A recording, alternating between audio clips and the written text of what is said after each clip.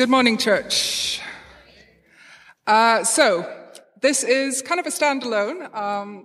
We've finished the book of Habakkuk, which was the series we've been doing for the last couple of weeks. And this is kind of a loose follow-up from my previous talk a couple of weeks ago, which I realize won't be helpful for you if you weren't here a couple of weeks ago. Becca's just plugged the podcast, so you can always catch it there. But also, if you want the, the kind of like elevator pitch, the 5-second summary, Habakkuk is a book where the prophet is praying, lamenting, petitioning because of his circumstances. He is not in a great situation. Jerusalem is about to be attacked by the Babylonians, and he's crying out to God. And he gets to a place at the end of the book where he realizes that even though his circumstances may not change, even though there is pain and suffering, he can still trust in his God, and he can still rejoice, kind of despite all the suffering that he is going through. So I kind of landed with a plea that you would make the Psalms your prayer language. And that's kind of where I'm going to pick up this morning. So to do that, I'm going to actually start off by reading the words of Psalm 1 and Psalm 2, which are, hopefully, makes sense, the first two Psalms in the book of Psalms. I want to read them. They're poetry, so I realize some people, quite enjoy poetry, kind of the vivid description, kind of the metaphor, the imagery. Maybe some people struggle with poetry a bit more, because it kind of maybe doesn't tell you, like a recipe of what's on the tin. You kind of have to engage your imagination a little bit more. But kind of whatever feelings you have towards poetry, I just encourage you to take a minute, listen to the words as I'm reading them, the words, the inspired words of God, and just kind of think about the imagery, think about the metaphors, think about what the psalmist is trying to convey. So I'm going to read. Blessed is the one who does not walk in step with the wicked, or stand in the way that sinners take, or sit in the company of mockers, but whose delight is in the law of the Lord, and who meditates on this law day and night. That person is like a tree planted by streams of water, which yields its fruit in season, and whose leaf does not wither. Whatever they do prospers. Not so the wicked. They are like chaff that the wind blows away. Therefore, the wicked will not stand in the judgment, nor sinners in the assembly of the righteous. For the Lord watches over the way of the righteous, but the way of the wicked leads to destruction. Why do the nations conspire and the people plot in vain? The kings of the earth rise up, and their rulers band together against the Lord and against his anointed, saying, Let us break their chains and throw off their shackles. The one enthroned in heaven laughs. The Lord scoffs at them. He rebukes them in his anger and terrifies them in his wrath, saying, I have installed my king on Zion, my holy mountain. I will proclaim the Lord's decree. He said to me, You are my son. Today I have become your father. Ask me, and I will make the nations your inheritance, the ends of the earth your possession. You will break them with a rod of iron. You will dash them to pieces like pottery. Therefore, you kings, be wise. Be warned, you rulers of the earth. Serve the Lord with fear and celebrate his rule with trembling. Kiss his son, or he will be angry, and your way will lead to destruction. For his wrath can flare up in a moment. Blessed are all who take refuge in him. So if my plea a couple of weeks ago was to use the Psalms as your prayer language, there's nothing new about this, nothing innovative, but I do think there is something powerful in praying the words inspired by the Spirit of God back to God. It gives us a language to lament, a language of praise. It gives us imagery and metaphor to wrestle with doubt and suffering and to proclaim that the Lord is in his holy temple. Through the beauty of this poetry, through this art, we're able to kind of step into the presence of God.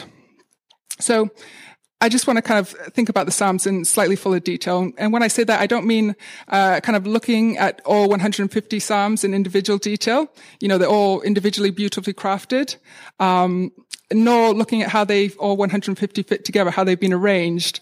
Although they do have a real specific arrangement so that it tells the entire story of the Bible, basically from the garden through to kind of an expectant hope about one that will come to deliver the people. Instead, I want to focus on these two Psalms, Psalm 1 and 2 that I've just read, because I believe that they've kind of been chosen and really deliberately placed at the start of this collection of poems. And they're kind of like two pillars that serve as this kind of entrance into the book of Psalms. Commentators have often kind of described the Psalms as like a literary temple. And essentially what they mean is that, the physical temple in Jerusalem had at this space, being the physical space where a faithful Israelite would go, to be in the presence of God and to be immersed in the story of God's kingdom. And to convey the sense that this physical temple in Jerusalem was that space where human space and God's space overlapped. Art and imagery was often used from the Garden of Eden, so beautiful trees and stuff like that. Priests would also kind of perform sacred rituals. Songs would be sung and prayers said. And all of these were kind of designed to proclaim that the God rules from this mountain in Jerusalem. So all this meant that when Jerusalem was sacked and burnt and plundered and the physical temple destroyed, the Israelites then began to collect and arrange the Psalms, and this arrangement and this book became like a literary temple, a virtual temple, because there was no longer a specific physical location to go to be in the presence of God. So the place to go to meet with God, to hear the entire biblical story sung through poetry was the book of Psalms. Essentially, it's like a prayer book for exiles. And Psalm 1 and 2 are like the gates we use to step into this literary temple. They're like pre-prayers to the book of prayer. So Psalm 1 is about calling us to attention. It's a sense of kind of gathering our distracted lives and concentrating our energies on listening. It's calm and quiet. Psalm 2 is kind of much more lively and vigorous. I don't know if you kind of noticed the key change there. And it's kind of pointing forward as a revelation of God's chosen one, his son, who will be personally involved in the world, bringing justice and setting things to right. So Psalm 2, in a sense, calls us to adoration of the son, the one to come. And I think that as we stand at the entrance to this literary temple, as we kind of contemplate Psalms 1 and 2, we find ourselves contemplating what sort of people we want to be. And often when we have this kind of contemplation depicted in the story of the Bible, there will be a kind of imagery or story about a tree. And this is probably a familiar image for you. Trees of decision are a recurring theme in the Bible. And we're also asked to make a choice here at the start of the Psalms. What kind of people are we going to be? What kind of decision are we going to make at this tree? Are we going to be people that choose the way of the tree of life, a way that brings life to others, or people that are going to choose to do what's right in our own eyes, which leads to kind of broken relationships, violence, and death? That probably sounds familiar. Is the same decision Adam and Eve faced in the first pages of the Bible. In the book of Genesis, God placed humanity in the garden, and the garden was the kind of original temple, the original space where human space and God's space overlapped. The Holy of Holies, it was where you could be right in the presence of God. And that, right in the presence of God, is where the tree of life is. And this tree represents God's own life and creative power that's made available to others. God's first command to all humans is to eat from all the trees of the garden, including that tree of life.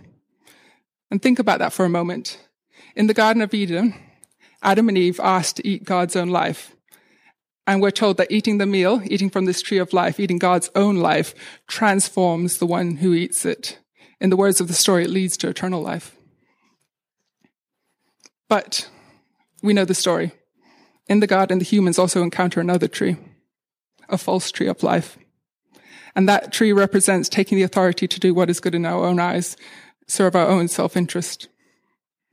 We know it as the tree of knowledge of good and evil. And though the man and the woman could eat of any tree in the garden, they chose instead to eat of this tree. They chose to define good and evil in their own terms. They chose death, not life. And in doing, they were exiled from the presence of God, exiled from the garden. And the words of Psalm 1 take us back to that garden. The Garden of Eden, where the river that flows through it, watering the whole garden and bringing life to the whole earth. And we get this portrait of hope of someone, an upright human who delights in God's wisdom, the instruction of the law, the Torah. The person is like a tree of life in that garden temple, and they eternally blossom because they're planted in the river of God's life. Which should prompt the question in us, who is this upright individual supposed to be? Is there any way for those of us who have been exiled from God's presence, exiled from the garden, to get back to God's life?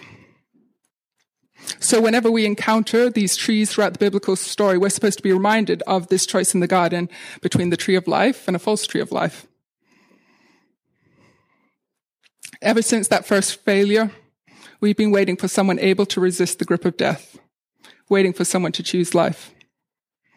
Of course, generation after generation, people continue to turn away from God. They turn away from receiving life and instead choose idols. They choose gods of their own making. And often in kind of like the history of Israel, these idols were placed on tall hills and kind of under every spreading tree. And some of these idols were literally ornate wooden poles that were carved to look like beautiful trees. They were false trees of life. And so when time and time again the people of Israel chose to reject life and instead chose to redefine good and evil on their own terms for their own self-interest, that choice led to kind of self-destruction, exile, and death.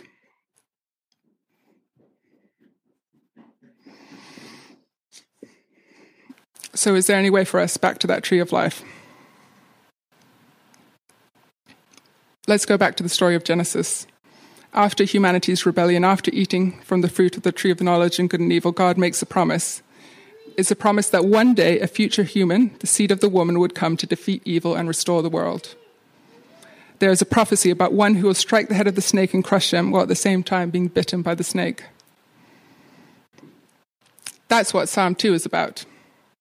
It's God's promise that a king would come from the line of David. He will be called the Son of God, the Messiah. God appoints him to bring justice to human evil and to restore God's kingdom and peace over the nations. That's where Jesus comes in. When Jesus goes down to the Jordan River and is baptized, he goes into the waters and comes out. And the Gospels of Matthew, Mark, and Luke all describe a voice from heaven declaring, "This is my son." That's a direct line from Psalm 2. The Gospels describe how when Jesus the Messiah came, he demonstrated perfect obedience to God. He chose life rather than choosing to define what was good or evil for his own self-interest. And Jesus came to announce that God's eternal life was available once again through him. The Gospel of John is explicit in showing that Jesus thought of himself essentially as a new tree of life. Jesus claimed to be the vine that brings God life into the world. Jesus invited people to eat from him. Jesus was inviting people to trust him and to be transformed by his life. But at the same time, Jesus also exposed how much we all love false trees of life. Jesus presented the people between a new choice, between life or death, a new opportunity to choose life in all its fruitful abundance, or to do what seemed right in our own eyes. And not only did the people choose to do what was right in their own eyes, they chose death. They chose to kill the very one who came to bring life. And so Jesus was led up to the top of a hill, carrying wood for the sacrifice on his shoulders, and he dies upon a tree. But Jesus had promised his followers that he was a seed of God's life that would die in the ground, but then would grow into a plant that would bear much fruit. And we're given the same choice. We can either love this life and cling to it, and so ultimately choose death, or we can choose eternal life. We can choose to eat from Jesus, the new tree of life. But this is a choice to allow our old way of being human to die. Jesus said he is the vine and we are his branches. So not only do we have a choice to eat from Jesus, the new tree of life, we're invited to become part of this tree of life, to help produce its fruit so that Jesus' life and his love can spread through us to others. And so here's my purpose this morning. Not that we can learn something new, maybe interesting about biblical poetry or trees in the Bible. It's so we can take a moment to pause by a tree of decision and ask ourselves what it is we really want. Who is it we really want to be? Are we people that are going to choose to remain in Jesus' love? Are we people who choose to keep Jesus' commands and in doing so remain in his love? Are we people that choose to allow Jesus' words to remain in us so that we can ask for whatever we wish and it will be done for us? Are we people who will bear much fruit, lasting fruit to the Father's glory? Are we people who will show ourselves to be his disciples? That's a choice to be people from the vine, tree people. People of the word of God, from the body and blood of Christ, for the tireless work of the Spirit new in us every morning to keep producing this fruit. This is what the Gospel of John calls abiding. This is people who enjoy a conscious union with Christ, people who choose to remain in the vine. The alternative we're given is to be a branch that is thrown away and withers, or like the image in Psalm 1, like chaff in the wind. When I talked a couple of weeks ago, I said, reading the Psalms was about a lifetime of slow rereading and reflection. Through repetition, these prayers and laments and songs of praise are meant to become our own. Through them, we learn to live by God's wisdom and to seek God's justice in the world. Through them, we wait in hope for the return of the Messiah and the kingdom of God. In other words, sinking our roots deep into the Psalms, deep into the instruction of the Lord and his wisdom is about our spiritual formation. Spiritual formation is not about striving in our own power to please God. But at the same time, abiding is not something that is passive. It is active choice. It's about choosing life. It's about choosing intimacy with the one from whom is all life, all love, all creativity. Choosing the one who first chose us, the one who first loved us. The call in Jesus, his call to abide, is a call to remain in him. It is not a call to passivity. Everyone will be spiritually formed. We were all shaped by the culture around us, our families we're born into, the choices and decisions we're made, the communities we're a part of, how we spend our time. And non-choice is a choice. Passivity just means that we're allowing ourselves to be changed mindlessly by the culture around us. That's the individual in Psalm 1, the one who first walks, then stands, then sits. That's the spiritual formation of the world. It's the opposite of movement. It's stagnation. It's not the upward call of God in Christ. And I think this is reflected in a proverb that I love at the moment. I'm returning to again and again to meditate on, like we're asked to in Psalm 1. It says this: "It is the glory of God to conceal a matter. To search out a matter is the glory of kings." And as I've been thinking on it, here's what I think it means. Think of any successful relationship. As you spend time with someone you love, you discover more about them, more about their preferences, more about their longings and their personality. You are searching out a matter, searching out the character of the other person. And if you're in a relationship, you probably just don't instantly reveal everything about yourself all at once. Your preferences, your longings, your personality are revealed slowly over time as you get to know each other, layer by layer. When you meet someone and you want to know more about them, you are delighted to search out a matter. You actively choose to spend time with each other. You want to hear their stories, and you want to share your stories. You want to share memories and talk about what you love. You want to know their hopes, what their plans are for the future. And that's what this proverb, I think, is getting at. There are new things about God to discover. The character of God and the study of the fullness of who Jesus is something so profound that even studies by the wisest theologians will never exhaust its riches.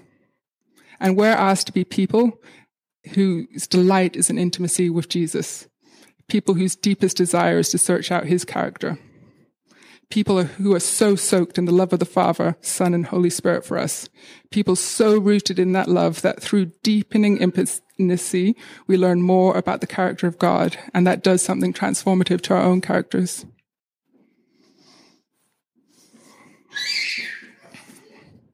We become transformed, freed from the bondage of living from ourselves, people who choose life and to bring life to others. There isn't any secret knowledge. Everything that's needed for salvation is clearly evident in the Gospels. But when we choose to abide, when we choose to remain in intimacy, when the thing we most desire is intimacy with Jesus, understanding Jesus and being changed by him should be the work of our lives. We are searching out a matter, and that search is going to do something amazing in our lives. And of course, here's the thing. Intimacy takes a lifetime. What one writer called obedience, or a long obedience in the same direction. It's not instant. That's so hard, I think, to hear in our culture of instant consumption and gratification. But the work of abiding, the work of intimacy is slow. It takes a lifetime. And perhaps the only thing we like to hear less than an acknowledgement that our spiritual formation will be slow is that in many instances it's through suffering. If we constantly ignore pain and suffering, we cut ourselves up from the opportunity to experience God showing up in the ways he promises to, from a God who saves us by dying for us.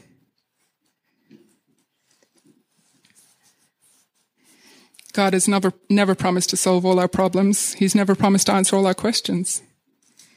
And yet, God has the words of eternal life. Where else should we go?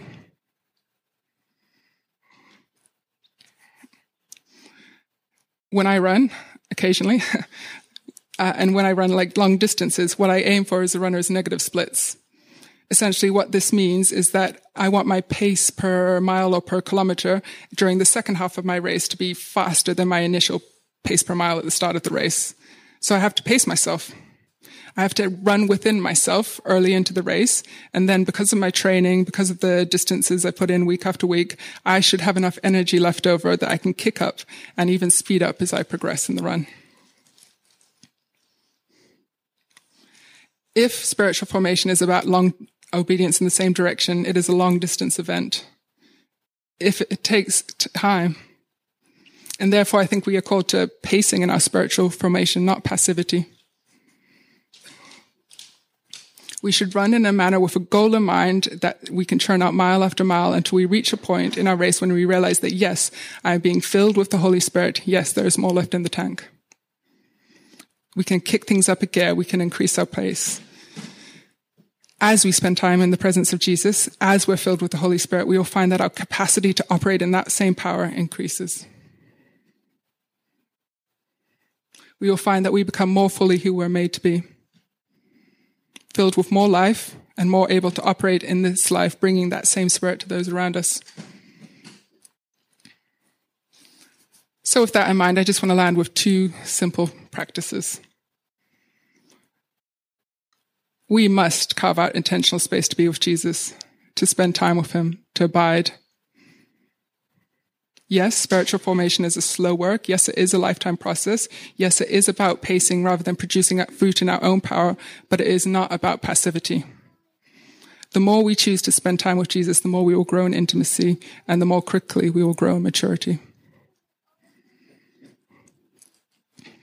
And secondly, I think the call is to intercede. When Jesus talks about being in the vine and us the branches, he says this, whatever you ask for in my name will be done. That always blows my mind. The same power that resurrected Jesus is at work in us and through us and his plans will not be thwarted. The same Jesus who spent his time on earth resting with God in prayer, the same Jesus who had a lifetime of intercession is the same Jesus who we are told right now is at the right hand of the Father interceding. And we are told that his Spirit is interceding through us when we make ourselves available to join him in intercession for his purposes in the world. What a promise. And so I think we can pray and we can wait, remaining in Jesus with confident assurance that he will do what he has said he will do. We can be tree people because at the center of history is a tree. The cross. And because of that cross, because of the death and resurrection of Jesus, we are told in the words of Psalm 2 that the nations will be his inheritance and the ends of the earth his possession. And so the story of the Bible ends with a new garden and a new tree of life at its center. And we're told that this tree provides healing and life for whoever chooses to eat from it. That's our future. So now, we're learning to live by faith in God's wisdom, to seek God's justice. We choose the way of Christ and his abundant life. We're allowing the working of the Holy Spirit to pace ourselves to become more like the one we love, as we grow in knowledge and in intimacy with him, as we put our roots deep into the water of eternal life.